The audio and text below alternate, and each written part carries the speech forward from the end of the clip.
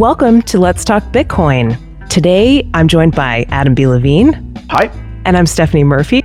We have a guest with us. It's Ryan Singer from Blockchain Health and of many other projects, but Blockchain Health is your most recent one that we're going to talk about today. Hi, Ryan. Hi, how are you? Doing great today. So the reason I wanted to have you on the show is because I'm really interested in how the blockchain can apply to things like health records. And that's sort of a problem that you're tackling in this new project that you've started. And I wanted to talk about just generally, what is the problem and how could the blockchain be a solution? Why don't you start by telling us, a little bit about your company and why you decided to start it? Absolutely. So Blockchain Health is a brand new company. It's existed for less than 30 days. So what happened was a friend of mine who I worked with way back at Sun Microsystems when I was a teenager was working at a giant pharmaceutical company. And he's been looking at kind of tech trends that impact the future of his company. And he asked me to come speak at a private event for a bunch of his people about blockchain and, what it's useful for other than moving money between countries, right? And you had been involved in some other Bitcoin and blockchain related projects before that? That way you got the invitation? Absolutely. So I founded a company called TradeHill with Jared Kenna back in 2012. We were prominently featured in the documentary, The Rise and Rise of Bitcoin. Let's talk to them. And it was a really kind of eye-opening experience for me, both researching to prepare for that and going to meet them. The whole patient records and big data around health is hopelessly broken. Right now, the medical records are generally kept at the care provider, and there are these giant systems called electronic medical record systems, EMR systems, and it's a multi-billion-dollar industry that's stuck in the 1980s. There are a couple of giant companies that what they do is they take big consulting contracts to modify their software exactly for that hospital's business processes, and the goal is to reduce liability, to kind of catalog every step that the doctor does that he could be sued for not doing, keep the records the doctor needs within the system that reduces liability, so there's no external records, and maximize billing to make sure the hospital assigns billing codes to everything, gets paid everything that it can from the insurance companies, the governments, and the patient. Unfortunately, what you don't hear there is share data about health, right? These systems are not designed for that. They don't have a very good idea of health indicators and whether or not someone is healthy or not healthy. They don't have a very good idea of where that data is going to be used later. Like if the hospital participates in a health data exchange or something like that, the whole permissioning system is just kind of strange, right? Everyone at the hospital can access the data, but they log who accesses it so they can come back and punish later if they access inappropriately. And it's really it's bizarre. Right. And another thing you don't hear in there is that the patient owns their own biological data, right? Like you would think if there's data out there that's relevant to your health, which is one of the most personal things that you could have data about, then you, the person who that data is pertaining to, would have some element of ownership over it, or at least the ability to access it whenever you need to. But if you've ever moved cities and tried to get your health records from one physician to another, if you've had an ongoing health problem that's continued over the time that you've moved, it's a nightmare trying to do that. Every process is a little bit different. And you as a patient feel like other people have all this control over your personal data, but you are locked out from accessing your own data.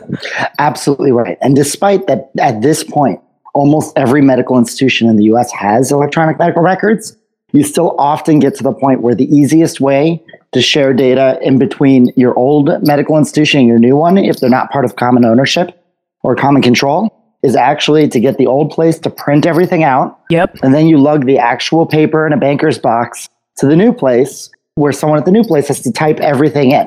And so when we talk about the cost of healthcare, they're just for a patient from one place to another is a couple $100 of absolutely wasted, duplicated effort just because the data standards aren't very good. It gets really ridiculous when you talk about such a highly regulated, highly bureaucratized system that, like you said, is stuck in the 1980s. I actually went to medical school for a couple of years. I didn't finish my MD, but I, saw these problems totally firsthand, both as a medical student and as a patient myself, right? Everybody's a patient, right? It's a mess. Hospitals can't keep the records straight. They can't have the right people having access. There's a problem with control of access to who needs to know about the data being able to access and who doesn't need to know being kept out. Then there's a problem with the patients accessing their own data and having control and sort of administrative rights about granting access to their data to the people that need to know it to take care of them. There's processes with administrating the whole thing. It's incredibly inefficient and bureaucratic, and there's so many potentials for violating HIPAA rules. Every hospital has its own custom system based on their own business practices, as you said. And also, when you're talking about medical research, I have a PhD in biochemistry. We needed to access data sometimes from patients, but you have to get everybody's permission. And HIPAA rules allow for some degree of mining data, anonymized data from people's medical records and using it in clinical studies. But that process is a total mess too. Often it ends up just being pulled out manually. And you just end up thinking in this world of email and electronic everything, why is this so dinosaur-like? Why are there so many inefficiencies in this process? So yeah, the researchers getting access to clinical data, it's a nightmare right now. The data is aggregated in this format that's intended to match the business process of the hospital and to mitigate liability and increase billing for the hospital. It's not going to be data that's well optimized for research. When they de-identify it and put it together and sell it to these healthcare exchanges that sell it to the research organizations, the data that the research organizations are buying is so bad, is so close to useless, that often what they have to do is try as hard as they can to pick out ID numbers from this data to cohort and then reach right back out to the hospital that sold the data and say, hey, listen, could you reach out to the person and ask them if they can give us their data themselves? Yeah, and there's whole companies that do that for contract research organizations and pharma companies. And I mean, those companies wouldn't need to exist if that process was more efficient. And the point of this is we're not just talking about something that causes bureaucracy and ends up costing consumers more. It does do that, but it's not just about that. This is actually about life and death, because when medical research is FUBAR, people are not discovering cures for diseases that they could be discovering, and people are suffering and dying needlessly because medical research technology is being held back. And also, people's privacy is being compromised on a regular basis needlessly. We have the technology to solve these problems, but they're not being solved. So you end up with the worst of both worlds, right? Where not only do we have both research and treatment being stymied by both bad data and bad technology, you also, on the other side, have big data and bad technology and bad security damaging patient privacy and patient access to care over and over and over again. So last year I was on a call with another group that was kind of focused in on the same issue. And one of the things that became apparent in that call was that it really wasn't about the technology. It was more about the rules, specifically the HIPAA rules of how everything needs to be handled. I'm curious, is that something that you've run into? And in general, I'd love to hear a little bit about your solution. First of all, I'm not a stranger to regulated industries, right?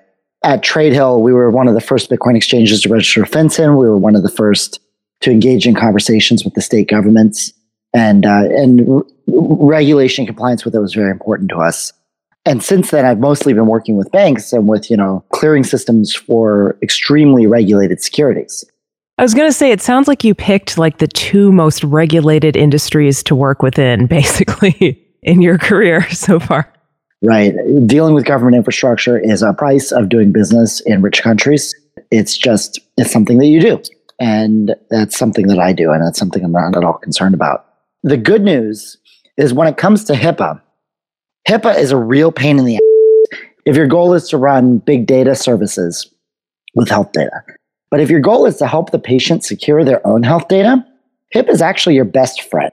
HIPAA is written very strongly from a patient-centric, privacy-centric position.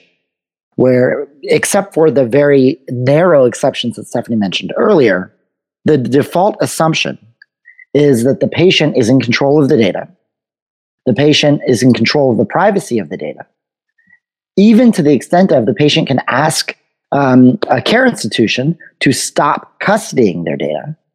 And the patient has the right to ask for their data at any time and to ask for it either in the format in which it's stored or in a mutually agreeable format, or if that can't happen, then in paper, right? And so HIPAA is written from a perspective that regulates really well if you start thinking about patients as custodians of their own data. If you think of a model where the patient takes their data from the various care providers and laboratories and other sources and exports that directly onto their physical devices under their physical control, and they themselves make their own decisions about sharing and about permissioning, then there are very few HIPAA considerations that are really scary, because privacy is being handled by default because the patient's not giving the data to anybody except for under their direct control. There's no third party to get hacked, right? The service doesn't have data.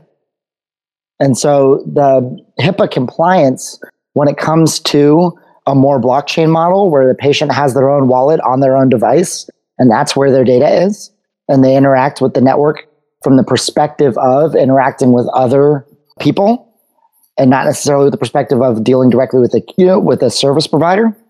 It's a model that actually works really well under what HIPAA recommends and under what HIPAA regulates. So when you said when the patient has their own wallet that contains their medical data, I was thinking maybe this is jumping ahead a little too much, but I was thinking, could a model like this where the patient has more control of their data decentralize the process of basically mining and selling data for research, for medical research, to where the patient could actually get paid for their own data, almost like they're participating in a clinical trial, but they don't have to go somewhere and take a drug and get measured. They can just sell their old data. Somebody will want to buy that because they'll be part of a retrospective study or something like that. That is precisely our vision of the future of medical research.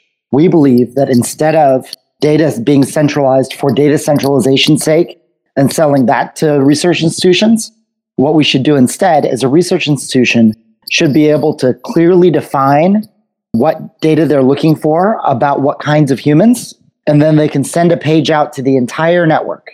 Every device receives this query, and the devices that don't have a patient that qualifies just silently fail. They don't report anything back. The devices that do have a patient that qualifies asks the patient, presents the query in an easy to understand format. Listen, this drug company is running a study about this thing and wants this data from you for this amount of time for these purposes and is willing to pay you this much money. If you click no, then it silently fails as if you didn't qualify, so it reveals nothing about you. And if you click yes, then you accept the contract, you share the data directly with them under those terms, and you get your payment immediately. And so the idea here really is that instead of the researchers buying a big database that's not necessarily well suited to their task and may have major privacy problems, instead they buy a query-specific database that's not only perfectly suited to their task, but everyone whose data is in that database specifically bought into that task, specifically knew that they were selling their data for that particular research project. There's this great book called The Immortal Life of Henrietta Lacks, and it's about what ended up being one of the most popular cultured cell lines that's used in all medical research labs around the world. They're called HeLa cells, and the reason they're called HeLa cells is because they come from this woman named Henrietta Lacks. She had a tumor, and doctors basically took parts of her tumor. Somebody decided to try to grow the cells in culture. Voila, it turned into this incredible cell line that's very commonly used in research. But her family never consented to this, and she never consented to this. And in fact, the author of this book tracked down her family, and they were pissed. They were like, yeah, she never got any compensation for this. Nobody ever asked her. They just basically treated her tumor as abandoned property. And actually, I believe that is the status of any part that gets removed from your body. It is treated as though it's abandoned property, and there's no property rights that you have to it once it leaves your body. And so doctors can basically homestead it and then use it in research and potentially generate lots of money and lots of value from it. But it seems a little unfair because it came from the patient. Same thing with data, right? Same thing with your health data. Why should you not have some kind of ownership? I don't want to say intellectual property because concept doesn't really jive with me for a number of reasons, but having some kind of ownership and the ability to get compensated for the use of your own data just seems like that's the right thing to do. It's an interesting application of blockchain for data control in that way, right? A lot of the people who talk about technologies like this, what they're excited about is DRM, right? They're excited about tracking rights to like music content and things like that.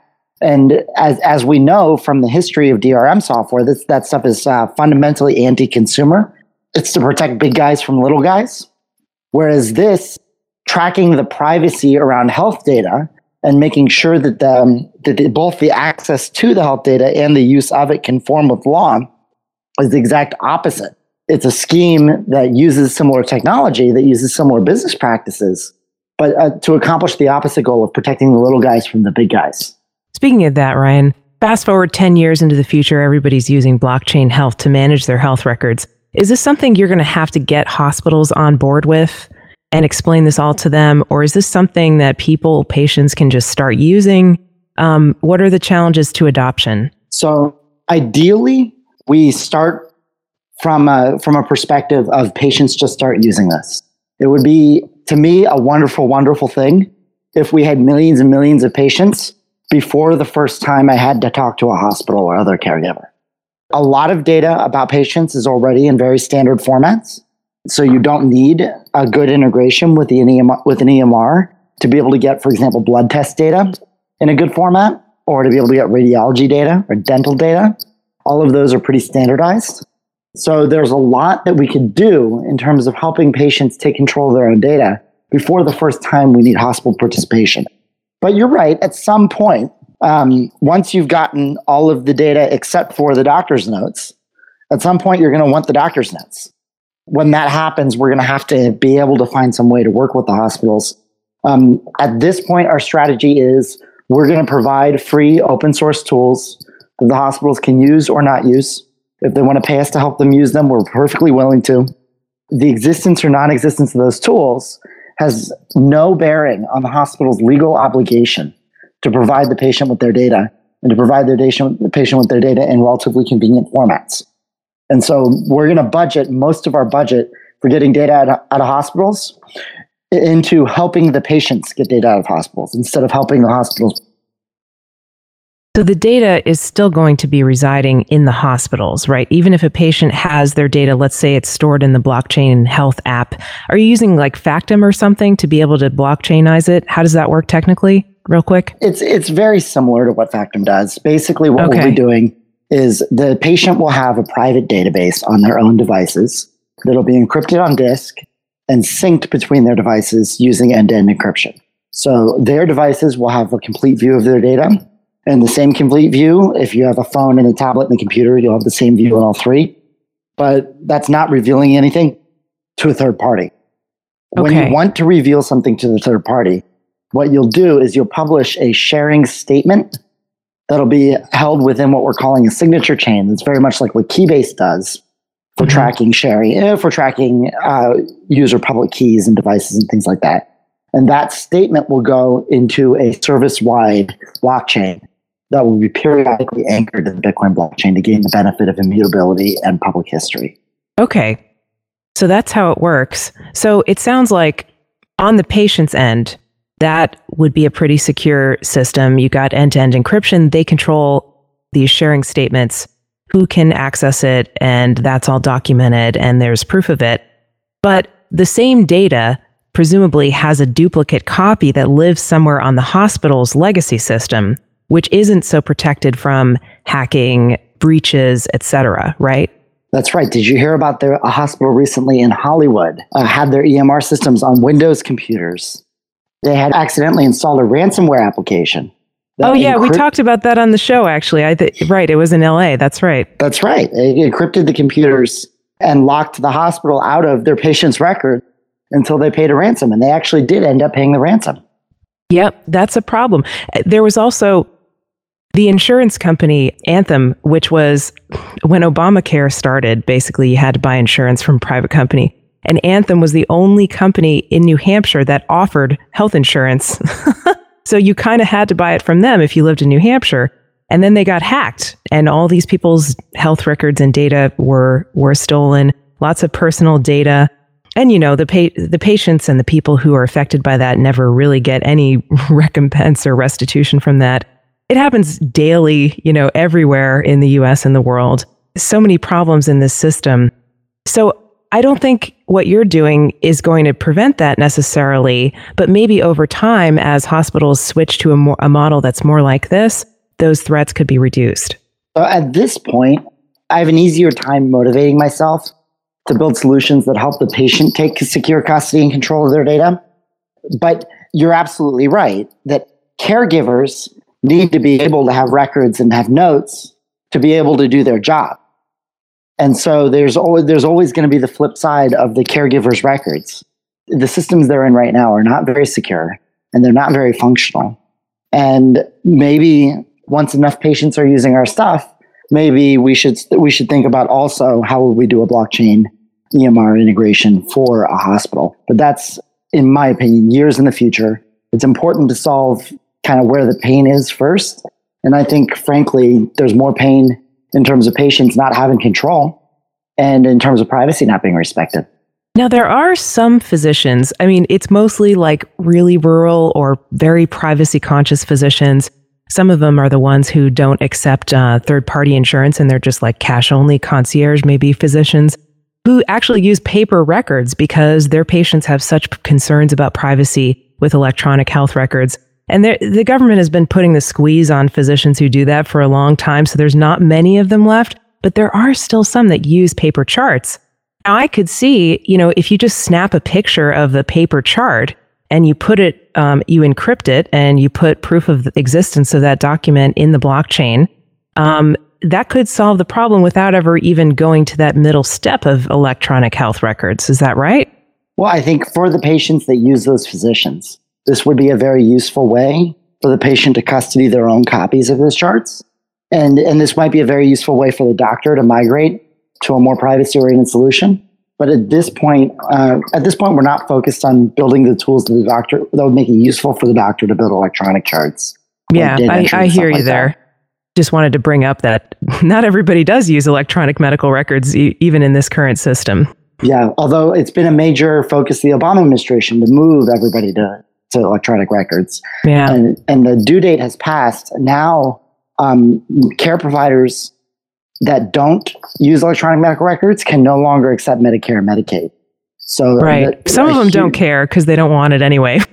Absolutely right. But yeah. Anybody who treats old people or children really wants to preserve the ability to accept Medicaid and Medicare. And so that's really the vast majority of the medical establishment. A critical question, Ryan.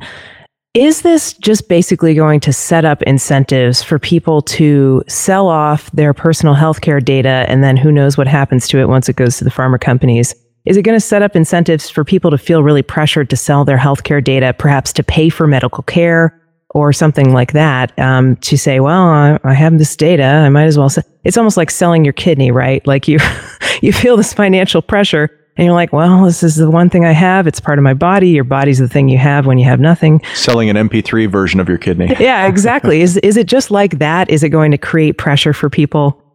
Well, I think that's going to be an interesting question to watch moving forward. It's important to note that your healthcare records are already being sold on a de-identified basis. Every major hospital network and every major HMO participates in what are called health data exchanges. And the goal of that really is to get individual records from treatment environments and from clinical environments and get it into the hands of researchers to move science forward. That infrastructure already exists, and it exists with dubious privacy protections and dubious consent. At least our system, if patients used it, makes very, very clear patient consent to the very specific uses of the data. Because every time you want to run a query, you get your best results if you construct an entirely new database in response to the query. And so, at least this time, patients consent to answering the particular questions that they're answering. Whereas right now, your patient data is being aggregated and sold without your participation and with only very, very minimal understanding by the patient, consent by the patient for the practice. I assume there's a technical way to have some kind of anonymizing or de-identifying process between the person or the company who's wanting the medical data and the actual patient who has the data. Is there a way for them to communicate without kind of knowing who each other are? Well, when the patient decides to send their data back in response to this offer that's made on the network, they can choose to send back less than is being requested. So say they're saying, listen, I'll give you $5 for the last 6 months of your blood test data because you're diabetic, and then I'll give you $10 if you give me also your name and identifying information and agree to participate more fully, right? That kind of stepping, I could just say, no, I don't want to share my name and stuff, and I unshare that. And look at that, the stuff I'm still willing to share still has a monetary offer, and I can send that out. And then the really nice thing about including Bitcoin in the whole thing is that the value can flow back to me without revealing any identity information at all. I can provide, the last 6 months of my blood test records with no information about my identity, not even relationships with financial institutions.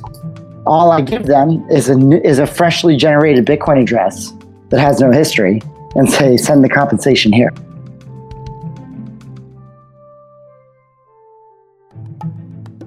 Hey folks, the magic word for today's episode is doctor. That's DOCTOR. Doctor. You've got until the 26th of March to visit letstalkbitcoin.com or the Let's Talk Bitcoin iOS app to enter it for your share of the listener rewards. On an unrelated note, I'm looking for a few musicians and singers to collaborate with me on what will become my first full-length album. Contact Adam at letstalkbitcoin.com if you're interested.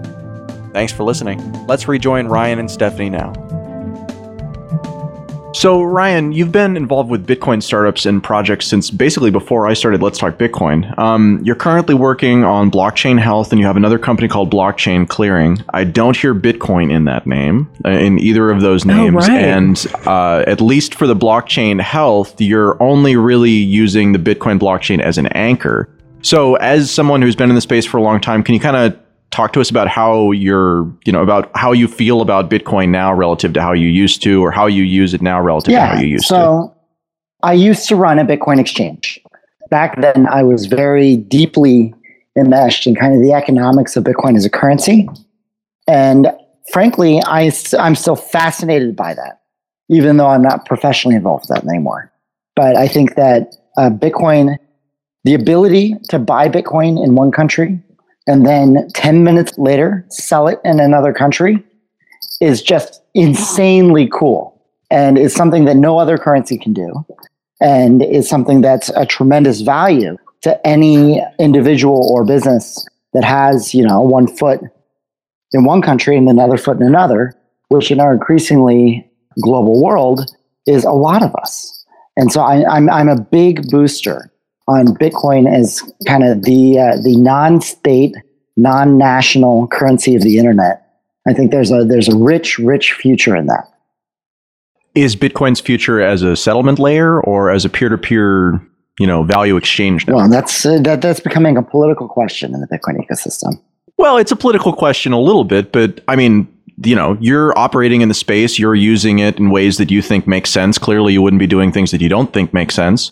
So it seems like, from what I can understand about your current projects, you are primarily using Bitcoin as a settlement layer, or even just as like a validation layer. Satoshi, in 2008, when he wrote the Bitcoin white paper, kind of surprised everyone with the novelty of what he proposed.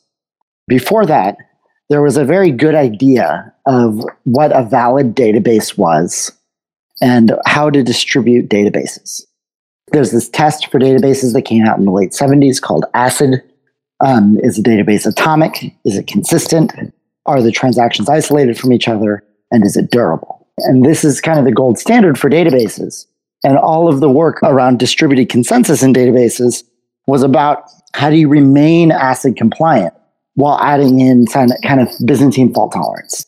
And in fact, one of the most successful algorithms for a distributed database was called practical Byzantine fault tolerance. What Satoshi did was interesting. He threw out kind of all of the traditional indicators of success in that, like transaction throughput, or that the state integrity would change often, or things like that. And he just said, okay, back up. We want internet cache, right? And we want to be able to do it on a BitTorrent like completely distributed, completely flat network. What do we need to be able to do that? And he said, well, first of all, you need the ability to have possession of these tokens and to be able to send them around. So he added in a public key layer, and it was incredibly innovative what he did there. So he took three technologies, right? He took BitTorrent like flat networks trading canonical pieces of information. He took public-private key encryption, but he threw out all of the work that anybody had ever done on relating keys to people, right? There's no persons in Bitcoin. There are no humans and there are no corporations. There are just relationships between certificates. Bitcoin has an entirely device-oriented identity model where you have certificates that are resident on devices that can have relationships with each other via P2SH, commonly known as multisig, right? So you could have, say, any of these 5 devices can sign this transaction, or this device and one of these others on this list needs to sign it, or any kind of arbitrary rules like that. But notice the network has no idea who people are. It can only recognize that a device has the appropriate certificate for the rules that were set up when that account was made. And then the third technology he took in was Adam-Back's Hashcash, which was originally intended to be an anti-spam measure, where when you received an email, you could tell that it probably took about 3 seconds of work to send that email, and that way you're not going to receive mass market spam, because no spammer is going to send 1 million emails by doing 3 million seconds worth of work. His invention of a proof of work database that introduces new transactions only every 10 minutes, that's fed by and controlled by this very flat network, and has a lottery process for determining who gets in. It was completely out of the blue, and it was revolutionary. And it created something that I think nobody before it created knew was a problem, which is it created a sense of history on the internet, right? Because every new block has all of the work needed to generate that block on top of the previous blockchain, and everyone's looking for only the blockchain with the most total work. When you see a new block, as a miner, your incentive is to throw out all of your previous work on top of the old block, bring in the new block, and build on top of it instead, because it'll make it more likely your block will be accepted. This idea of piling on more and more work at every stage creates the first database in the world that becomes more secure over time. Every other database that exists becomes less secure over time as the administrator credentials for the computer that runs it, for the computers that secure it, become more diffuse. This creates this really strange phenomenon in computer security, which is as a system becomes more valuable, it becomes less secure. And Bitcoin is the only exception to that. Bitcoin, over time, becomes more secure as it becomes more valuable because the market price of the Bitcoin mining blocks plus the transaction fees is going to equal the marginal amount spent on mining, because mining is a completely competitive market with free entry and free exit. So as a result, the more people are willing to spend getting information into new Bitcoin blocks, the more security those new Bitcoin blocks add to the network. And because it's additive every 10 minutes, the more secure all history becomes. So it's the first time in the history of computer science that you can say for a fact, this thing happened on another computer 6 months ago. And I know that for a fact. I'm not just saying that because someone told me.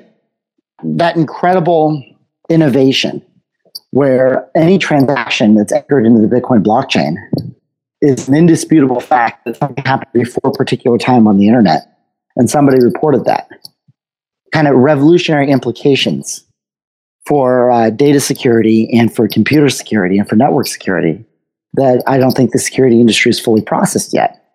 And this is a thing kind of about Bitcoin, and is a very real reason to buy Bitcoin in order to spend it spending money places, but instead spending it just on embedding these anchors, embedding these informational cues into the Bitcoin blockchain to benefit from the sense of history and the increasing security over time provided by proof of work.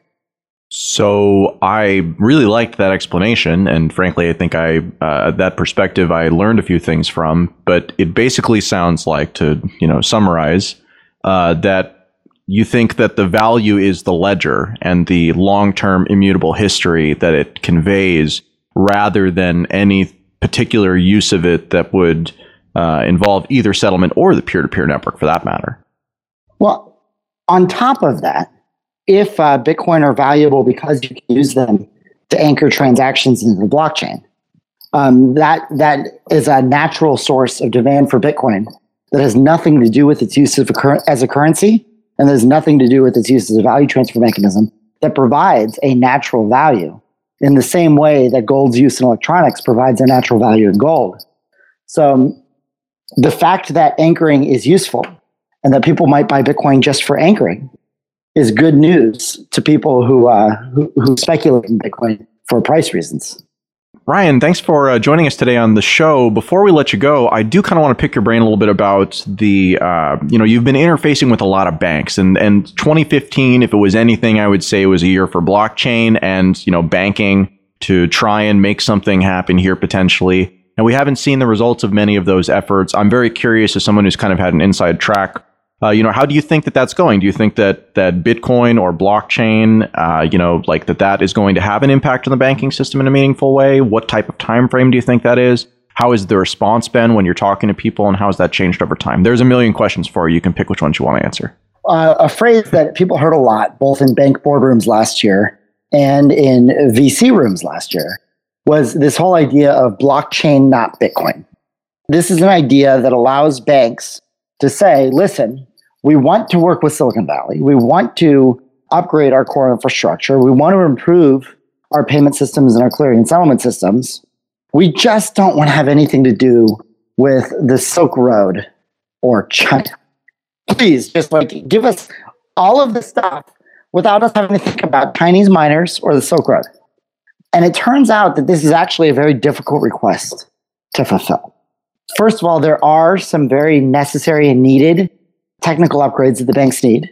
And many of these can be provided using kind of some of the technologies that blockchain cares about, like improving the identity model behind securing bank systems has helped a lot by Bitcoin's idea of device-oriented identity, of relationships between certificates are the only thing that matters. Bitcoin kind of has the assumption that anybody who doesn't have the certificates but claims to be the owner is committing fraud. And this is a reasonable assumption for digital security, and banks can learn a lot from that. Likewise, Bitcoin's processing of transactions in real time, its relaying of real-time transactions, and frequent settlement in the blockchain, that's a topic that also banks can really benefit from. Most banking, both for payments and for clearing and settlement of trades, happens on daily batches. And those daily batches that get batched up and then net settled are a tremendously inefficient process that nobody would design using modern network infrastructure, right? People would just say, do it all real-time gross settlement. And Bitcoin provides a lot of that inspiration to build real-time clearing systems. Also, the idea of putting all of the assets on a single ledger makes a lot of sense if you're setting up a new CSD, Central Securities Depository, or if you're setting up a new CCP, a Central Securities Clearing Party.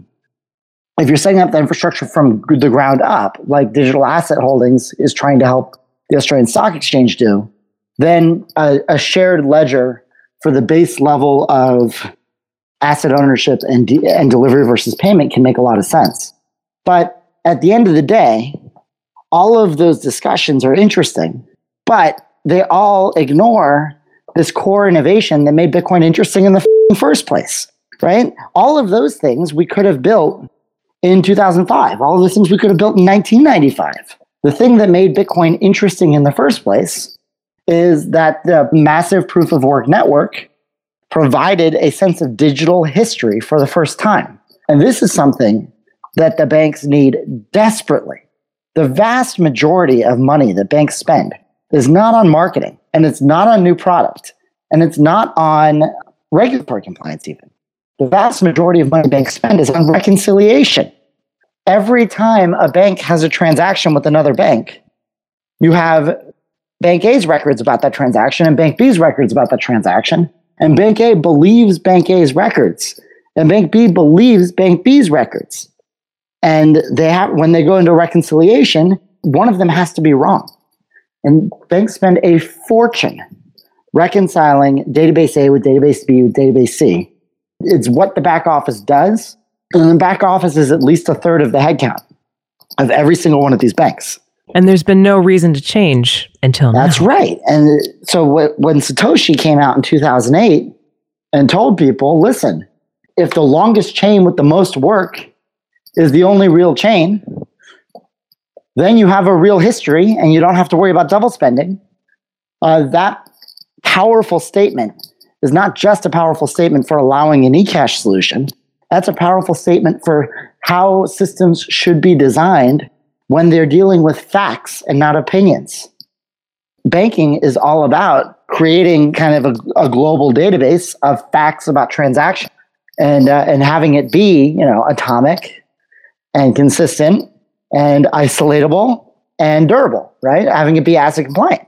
And so this idea that banks are still chaining together facts about transactions and accounts, and the thing that they want to ignore is the core innovation that now digital history, provable digital history is a possible thing, is to me hilarious.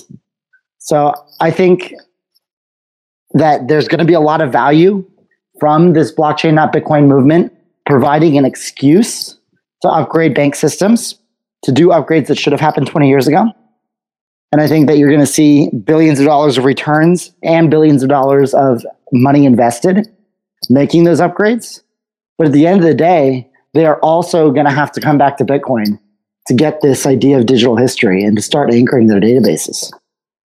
Do you think that Bitcoin is the blockchain into which to anchor things? Because whenever you've talked about, the idea of anchoring, it's always been surrounding Bitcoin as the, as the vehicle. Are you just using Bitcoin to represent cryptocurrency broadly, or do you actually mean Bitcoin, that specific blockchain? I mean the proof of work blockchain that provides the most work per transaction fee. Which is Bitcoin. Which right now is so clearly Bitcoin, it's not even funny. But presumably, if Bitcoin were hobbled, or if another cryptocurrency provided such astounding value that it surpassed that, then you could see people anchor in something like Litecoin or Ethereum instead. At this point, looking at the pretenders to Bitcoin's throne, none of them seem to have the goal of increasing work over time at reasonable transaction fees. Thanks for listening to this episode of Let's Talk Bitcoin. Content for today's show was provided by Ryan, Stephanie, and Adam. This episode featured music from Jared Rubens and mindtomatter.org. This episode was edited by Adam B. Levine. Contact me at adam@letstalkbitcoin.com if you have any questions or comments. See you next week.